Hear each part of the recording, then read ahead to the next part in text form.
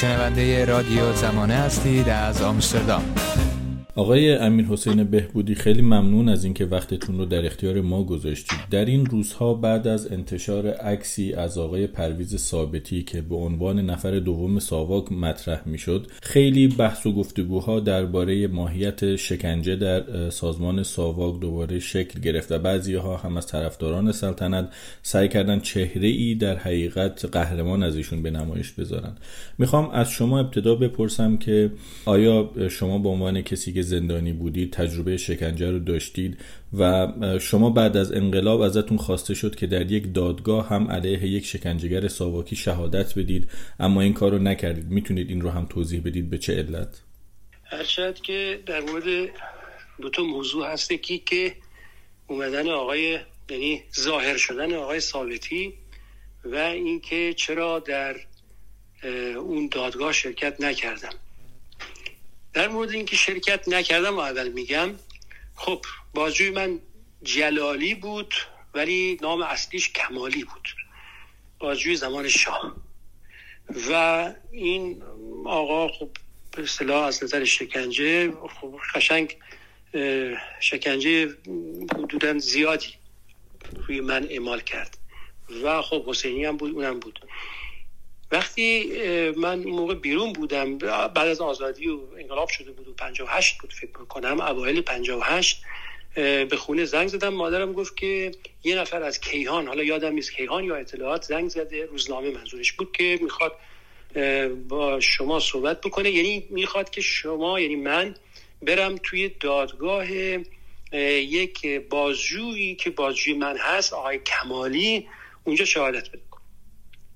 شما میتونی این کارو بکنی. من اول تعجب کردم ولی بعد گفتم خب از روزنامه چرا؟ به هر حال گفتم باشه فکر میکنم میگم. یه شماره تلفنی هم داده بود به مادرم. در نتیجه من که فکر کردم دیدم اصلا من به اینها اعتمادی ندارم، من قبول ندارم دادگاهشونو، یعنی اینکه صلاحیتی اینها ندارن. چون اوایل انقلاب بود واقعا ما به اینها مشکوک بودیم. مگه یادتون باشه اون موقع من با سازمانی، البته شما یادتون نیست ولی خب خوندین حتما، با سازمانی در ارتباط بودم که رأی نداده بود به قانون اساسی، به جمهوری اسلامی. اینکه این جمهوری اسلامی آریانه اون یه چیز معروفی بود که ما رأی نداده بودیم، یعنی بینا مشکوک بودیم راستش. بعد دیدیم خب این از من میخواد بیام چیز شهادت بدم. منظورشون اصلا نمیتونه این باشه که ما بگیم ما شکنجه شدیم و به هر حال مطرح بشیم توی جامعه و بعد اون دادخواهی بکنیم و اون آقا محکوم بشه. اینها حدس میزنم که خودشون نبودن کارمندهای از کیهانی ها اطلاعات که به هر حال روشن بودن و دلشون میخواست که فقط از حزب اللهی ها نباشن یا مختلفه یا کسایی که اون موقع تو زندان بودن، ما میگفتیم فالانج، اونا نباشن که میان شهادت میدن، بلکه از چپ و که واقعا خیلی هم بیشتر بودیم ماها باشه. فکر کنم به این دلیل بود. به هر حال من گفتم نه، به این دلیلی که الان عرض کردم، نه اعتمادی بینا داشتیم، نه دادگاهشون رو صلاحیت دار میدانستیم و حالت استثنایی داشت. حالا احتمالاً چند تا دیگر هم گفتن است که شما بیایید شهادت بدید، نمیدونم، دقیق نمیدونم. همین. در مورد این که اون یکی سوالتون به هم بستی بود، حالا میتونین دوباره تکرار کنین؟ سوال مشخصم اولین در واقع بخشش این بود که آیا خود شما چه نوع تجربه از شکنجه در زندان دوران شاه داشتید؟ اگر مایلید ممنون میشم در این باره برامون توضیح بدید. بله، در زمان شاه من اون موقع سال 55 شهریور دانشجوی سال 4 دانشگاه صنعتی آریامر سابق و صنعتی نمیدونم شریف جدید بودم. من فعالیت دانشجویی به عنوان اینکه تظاهراتی باشه یا اعتصاب باشه و اینها خب بودم و تقریبا جزو بچهای گرداننده هم بودم. اما همیشه یعنی تا اون موقع کسی منو نخواسته بودن یا دنبال نکرده بودن ظاهرا. به هر حال دستگیر شدم، یعنی اومدن تو خونه منو گرفتن ساواک بعد از دستگیری خیلی سریع بردن به تخت شلاق بستند و شکنجه و که اولا که نمیگن که برای چی، برای اینکه میخوان آدم خودش به حرف بیاد، چون خودشون بگن یعنی یک اطلاعی دادن از اطلاعات درونی خودشون و این راهنمایی میشه به مایی که متهمیم و قربانی هستیم در واقع. به همین دلیل هیچی نمیگن، میگن خودتون بگو، همین قرارات رو بگو، نمیدونم به کی کتاب دادی، از کی کتاب گرفتی، جزوه، اون کتاب جزوه هم که نمیگن، هر چیزای گنده میگن. البته در مورد من از اسلحه و اینا حرف نزدن، از کتاب و اینا حرف میزدن. خب من هم در واقع میگفتم هیچی و کتابایی که من میخونم تو کتاب فروشی ها میخرم. گفت خب همونا هم اشکال داره، مثلا یک کتابی از تو خونمون گیر آورده بودن، ژان پل سارتر نوشته بود، دستهای آلوده، مترجم آقای جلال آل احمد، این رو به عنوان کتاب ضاله از من گرفته بودن. هیچ جزوه‌ای رو داشتم ولی نمیتونستن پیدا بکنن، جزوه سازمانی، گروهی، اینجور چیزا اصلا از من نگرفت، نتونستن بگیرن.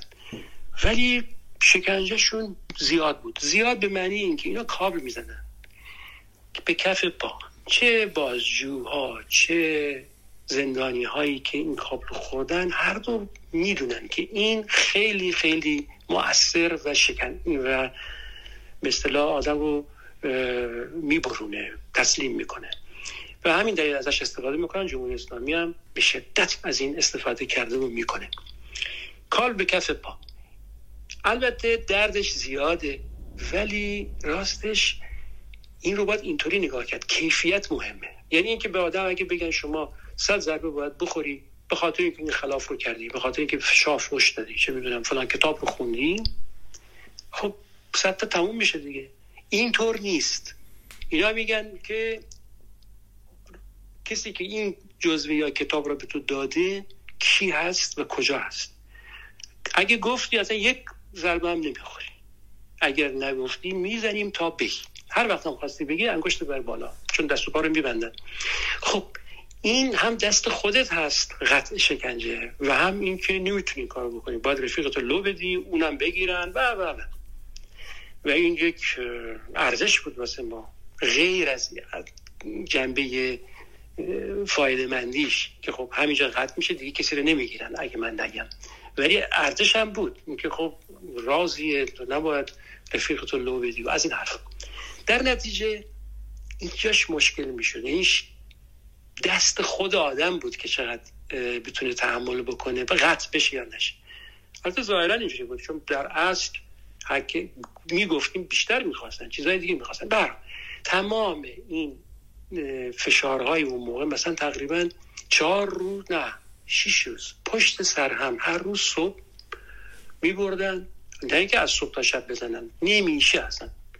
یک روز اصلا اونایی که میگن 500 تا خوردیم 1000 تا خوردیم کابل، این اصلا اغراق میکنن نمیشه این کار کرد.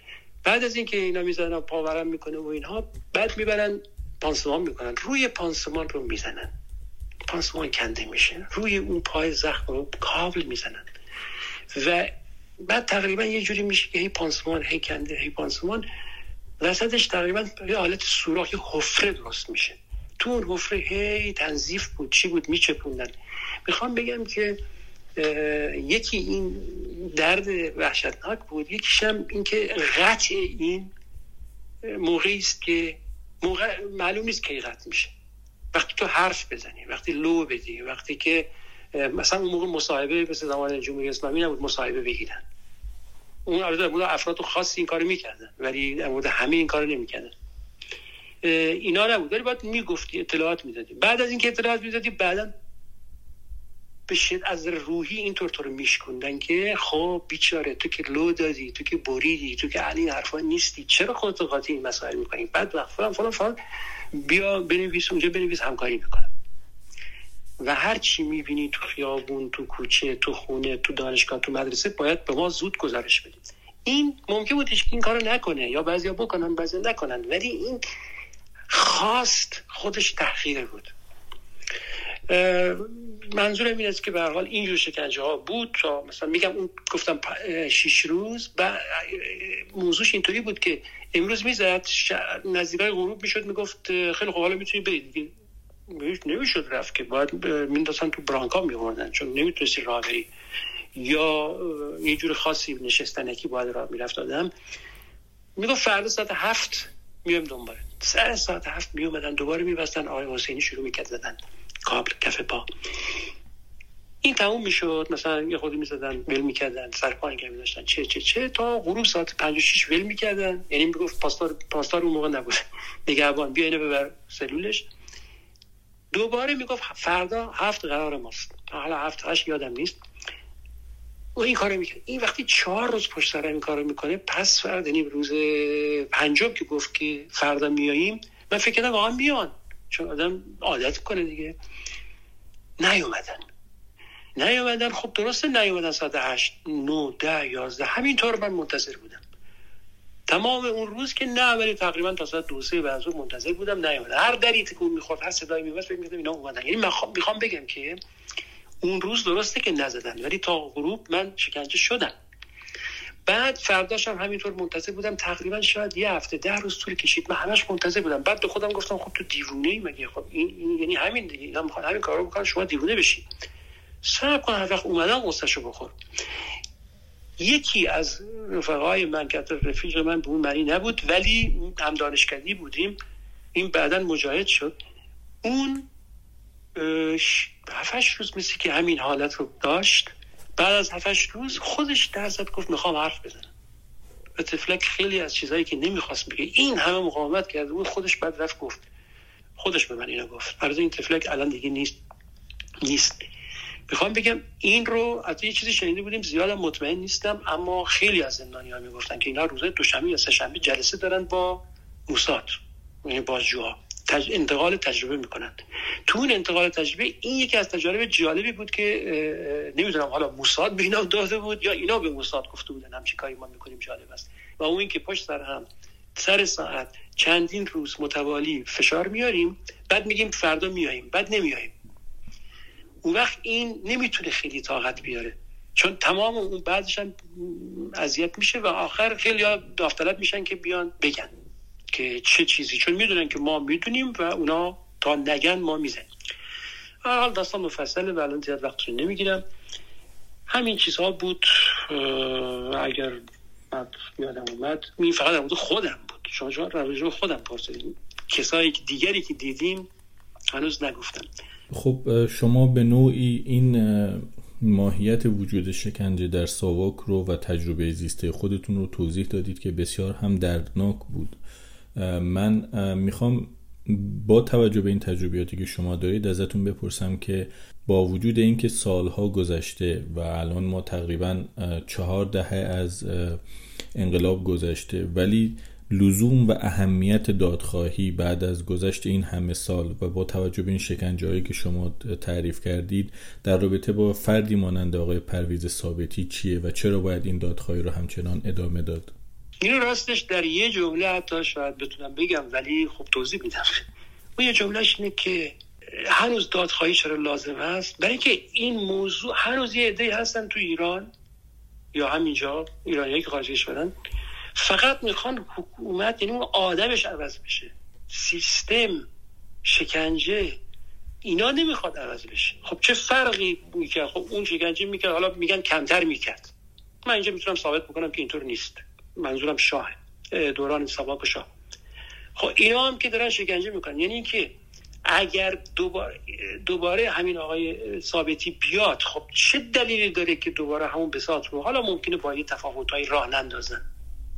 پس حکومت نباید عوض بشه فقط سیستم یعنی دموکراسی بیاد یعنی واقعا مردم بفهمن هم فرهنگی و هم مثلا سیاسی. البته سیاسی نمیشه فرهنگی طول میکشه ولی معنای شکنجه و زشت بودن این اعدام و شکنجه و زندان تا اعماق وجود هر کسی هر ایرانی یا هر کسی باید بره که بعد بیاد مثلا بگی که من اینو میخوام یا اونو نمیخوام. حتی اگه مشکوک باشه به این که اینها ممکن راست نگن.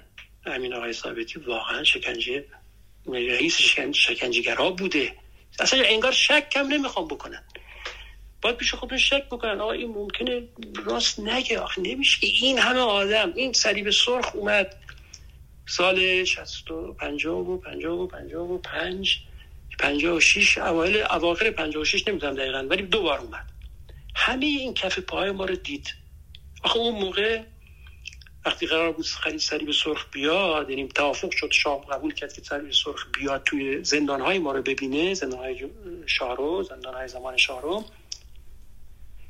یه عده از کسایی که علامت شکنجه رو بدنشون مونده بود، اونها رو بازجوها جدا می‌کردن و می‌بردن به زندان‌هایی که اون صلیب سرخ مثلا امروز نمیاد، چون صلیب سرخ با اطلاع قبلی می‌آمد.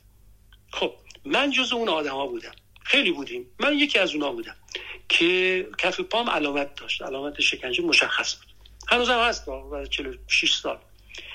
بعد میگفتن که ما رو جمع کردن، یکی من نبودم، همه کسایی که اینطوری بودن، مثلا بگیرید 30-40 نفر ما با هم بودیم، بردن ایوین. بعد چرا؟ برای که درست همون موقع صلیب سرخ داشت میومد قصر. بعد از 20 روز ما رو بردن کمیته مشترک، چون ایوین میخواست بره صلیب سرخ، دوباره از کمیته مشترک بردن خلاص قصر. ولی این موش و گروه بازی رو فهمید صلیب سرخ، یعنی بچهای رفقای دیگه ما که تو زندان ایوین بودن میدونستن ما رو دارن منتقل میکنن، به اونا که اومدن برای بازی به اونا گفتن آقا ما یه سری زندانی دیگه اینجا داشتیم شما ندیدید، اینا رو دارن اینور اونور میبرن که شما نبینید. اونا هم پشت گرفتن، خلاصه ما رو پیدا کردن، همه ما رو دیدن. خب این کف پا رو، اون علامت ها رو همه رو دیدن، ثبت کردن، نوشتن. این که دیگه فقط نمیدونم فلان سازمان و فلان گروه نیست که برای خودش بیاد مثلا فرض به زعم آقای ثابتی ما دروغ بگیم و تبلیغ بکنیم و اینها. یه سرگیری های ممکنه بوده باشه، حالا زندان دیگه آدم میبرن تو سلول بعد میارن بیرون، اینا به اینا آیون به این میگن شکنجه، خانم ها آیون به این میگن شکنجه. نه خود صلیب سرخ دیده. حالا اینی که شما نمیتونید رد کنید. که میخوام بگم که چطور شد به اینجا رسیدم، یک چیز نکته دیگه هم اینجا من اضافه بکنم. ببینید این شکنجه رو اینا هی مطرح میکنن برای چریک‌ها و مبارزه مسلحانه و اینا، خرابکارها و اینها بوده. این اصلا دروغه. بله معلومه بوده، ولی فقط برای اونها نبوده. بابا قبل از این که 49 شروع بشه، من دیگه اون موقع نبودم، که بودم ولی زندان نبودم دیگه، مبارزه مسلحانه که نبود که. اون موقع چقدر هنرمند رو، چقدر نویسنده رو اینا سانسور میکردن، زندان میبردن، 2 ماه 3 ماه بعد ول میکردن.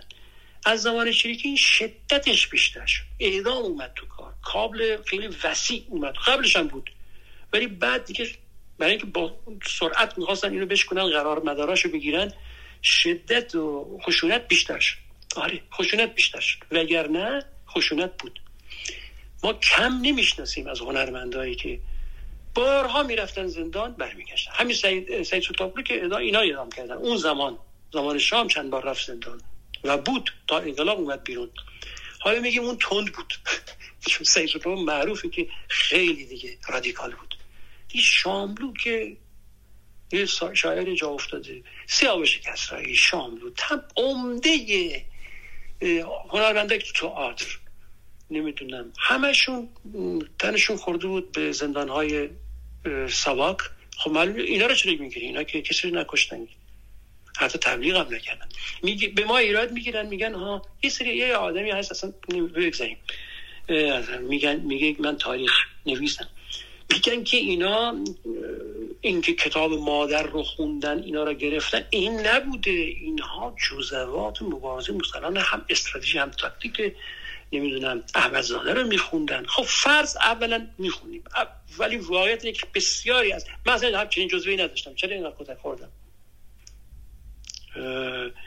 یا فقط من نیستم، اینقدر میتونم حتی اسم ببرم که به شدت روی شکنجه بودن و هیچ کدوم از این کتاب‌ها هم دستشون نبود. آره اینو میتونم بفهمم که اینقدر که شما جلوی کتابخوانی رو میگرفتید.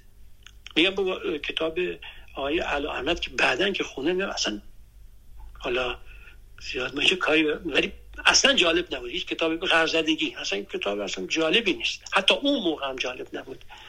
میخوام بگم برای این میومدن شما رو میگرفتن، کتاب جزء ظالم محسوب میشه، میره تو پرونده، تو دادگاه. دادرسی ارتش داشت همین رو به من میگفت وقتی دادگاهی شدن.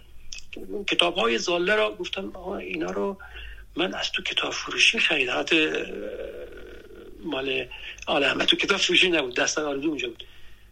اتفاقا خوشحال شدم من کتاب عمدن گذاشته بودم توی کتابخونه اتاق خودم که اینا رو ببینن که مثلا چیز مهمی در ازن نگیرم. با اون که خیلی آماده بودم برای شاه که دستگیر ممکنه بشم، ولی باز حدس نمی‌زدم به خاطر کتاب دست آلوده ممکنه جزء جرم باشه. اینها جرم بود اون موقع. خب اینا چی میگن که آزادی بود؟ نه نبود. آزادی لباس پوشیدن بود. آره، کاخ جوانان درست کرده بودن که اگه عضو حزب ایران نوین میشی، کاخ جوانان هم در جنب اون بود که مثلا جوانان برن آواز بخونن، نمیدونم برقصن، فلان بکنن، که مشغول بشن. خب این همه جای دنیا بود اون موقع، ایران بود. نه آزادی که حرف بزنی، اظهار نظر بکنی.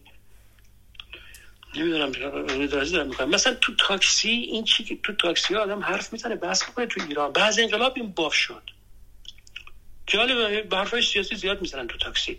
برای ما جالب بود بعد انقلاب، قبل از انقلاب تو تاکسی کسی حرف نمیزد که راجع به سیاست، حرف زیاد میزد ولی راجع به سیاست کسی حرف نمیزد که انتقاد بکنه. خب این اصلا بچهای این دوره متوجه نمیشن که یعنی انتقاد که دیگه چیزی نیست. نه هست، دیوار موش داره، موش گوش داره، ساواک همه جا هست. به ساواک هم عمدنم اینو مطرح میکنم. میخوام این نکته رو بگم. شکنجه گفتین ماهیت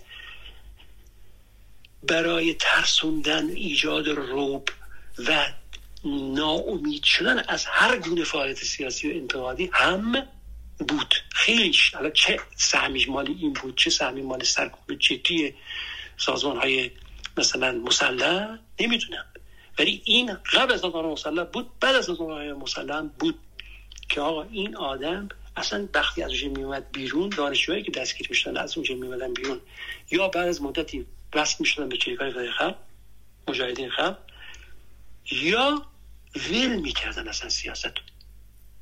این خیلی جالبه، ولش میکردن، یعنی گفتن من برای این کار ساخته نشدم. اون کار چه کاریه؟ کتاب خونی، اظهار نظر، انشا نویسی، اینه، قلم زدن، نه این که بره مسلح بشه. تمام. خب آقای بهبودی، با توجه به تمام این مواردی که شما اشاره کردید و از نه تنها تجربیات خودتون گفتیم بلکه فکت‌های تاریخی رو هم بیان کردید در صحبتاتون، خب ما میرسیم به این که با یک پروسه دادخواهی ناتمام روبرو هستیم. ما الان در ایران نهله‌ها و جنبش‌های مختلف دادخواهی رو داریم که به نوعی میشه گفت ریشه اون از دادخواهی خانواده‌های خاوران و مادران خاوران شروع میشه و به سرعت هم بعد از اون جنایت این دادخواهی ها دیگه کم کم پا میگیرن و شروع میکنن، از قتل عام 67 گرفته تا قتل های زنجیره‌ای و سال 88 و 96 و هواپیمای اوکراینی آبان 98 و به همین صورت دادخواهی ها شروع شدن کم کم. اما چرا دادخواهی های شکنجه های ساواک و زندانیانی که در اون زمان در دوران شاه شکنجه شدن همچنان ناتمام مونده و بعد از این همه سال پیگیری نشده؟ فکر میکنم که یکی از دلایلش اینه که اولا دادخواهی تا زمانی خود رژیم بود، نمیدونم والا شاید ما بلد نبودیم، خود شاه بود، یعنی منظورم حکومت ایران، حکومت شاهنشاهی بود، ما به کی دادخواهی بکنیم من نمیدونم. ما همچین تجربه دیدی نداشتیم اون موقع که اکی به کی شکایت بکنیم، سند جمع بکنیم، اینکه بفهمیم اینا کیو کشتن کیو نکشتن. خب در این مورد کار میکرد، ولی کجا ارائه بدیم اینا رو؟ هیچ. تو گزارش‌های داخلی خودمون نگه می‌داشتیم که روزگاری انقلابی بشه یا اتفاقی بیفته مشخص بکنیم اینا پرونده‌هاشون چی. خب اون انقلاب شد، درسته؟ اون انقلاب شد دیگه، اینا رو ما تو چنگ بموندن راحت، همونی که اون آقا زنگ زد گفت بیا شهادت بده. ولی متاسفانه انقلاب دست مردم و اینا نیفتاد، بخش کوچیکی، واقعا کوچکی، چون اینا خمینی اولش که نبود که، از یه جای خمینی اومد، خیلی راحت خودشون لغزوندن. البته خیلی راحت نیست توی ایران اسلام خیلی قوی هست، خیلی قوی بود و هست، الان دیگه خیلی ضعیف شده. اون زمینه وجود داشت که اینا تونستن رشد بکنن و عوامل دیگه بحث اینجای ما نیست. میخوام بگم که اینها وقتی انقلاب شد دیگه ما نمیتونستیم این کار. اولا خود انقلاب ما که میگفتیم بزرگترین ضربه به اونها یعنی این که افشا کردن بود دیگه. خب این که داره خودشون از بین رفتن، حکومت از بین رفت دیگه، حالا ما دنبال کیو بگیریم؟ تا اومدیم بفهمیم، منظورم همین افراد زندانی رو میگم، چون کل مردم ایران که کارهای دیگه داشتن میکردن. ما که شکنجه شده بودیم باید به این فکر میکردیم خب تکلیف این شکنجه‌گرا چی میشه دیگه، ما اینا رو باید بگیم نگیم، به کی بگیم. یک فرهنگ ما در این مورد ضعیف بود. این کلمه‌ای که من الان به راحتی دارم میگم که آدم نباید عوض بشه، سیستم باید عوض بشه، اون موقع ممکن بود بگم، ولی به شکل شعاری بود، دقیق نبود، با گوشت و پوست نفهمیدم، تئوریک میگفتم. الان با گوشت و پوست میفهمم و میدونم که میلیون ها آدم تو ایران اینو نمیدونن، یعنی با گوشت و پوست نمیدونن، همینجوری تو کتابا خوندن. یعنی چی؟ یعنی این که نمیدونم رضا پهلوی بیاد خامنه‌ای بره، اینجوری خیلی هستن میگن این فوکل کراواتیه، این با آمریکا رفته، با خیلی جا با سواد فلان، اینا آدمای خوبی هستن، میتونن آدمای خوبی باشن، الزاما نباید مثل پدرش باشه و خامنه‌ای بره، اسلامی بره، آخوند بره، اینا بیان. هنوز نفهم، متوجه نیست، یعنی نه اینکه نفهمیده، حس نمیکنه که آقا باید مثلا شکنجه و دیکتاتوری و فردیت و اینا بره، از بین بره. حکومت با دست خودتون از پایین باشه، دموکراسی باشه حداقل، یعنی پارلمان باشه، خوبا جدا باشن، انتخابات نه انتصابات. خب میخوام بگم که ما اون موقع این فرهنگ هم نداشتیم. یکیش این بود که در طوفان انقلاب بود و یکی دیگه این که خود اونها از بین رفته بودن، یعنی به قول معروف دنبال سوراخ موش میدویدن، یعنی ترسیده بودن، کسی علنی نمیشد مثل الان بیاد وسط بگه که من درست میگفتم، مثلا من میخوام انقلاب زندگی آزادی رو عضو این انقلابم و اینو پیش میبرم. الان چون اومدن و دارن دوباره مطرح میشن بیشتر توجه ما جلب میشه. البته فقط این نیست، مسئله خود جمهوری اسلامی خیلی ما رو روشن کرد، ما رو یعنی ملت ایران رو، که باید اساسی با این دادخواهی برخورد کرد. برای درک ما از اون موقع هم ضعیف بود، یکی از دلایلش اینه، یکی دیگه این که انقلاب شد خود اینا به زیر کشیده شدن و ما فکر کردیم با به زیر کشیدن اینها موضوع حله، در حالی که اصلا اینطوری نیست. اشتباه ماست، اشتباه تجربی و تئوری که ما، یعنی نسل قبل از انقلاب. به عنوان پرسش آخر، به نظر شما تاریخ پیوسته شکنجه و دادخواهی چه ارتباطی با هم دارن و چه به هم پیوستگی های این دو با هم دارن؟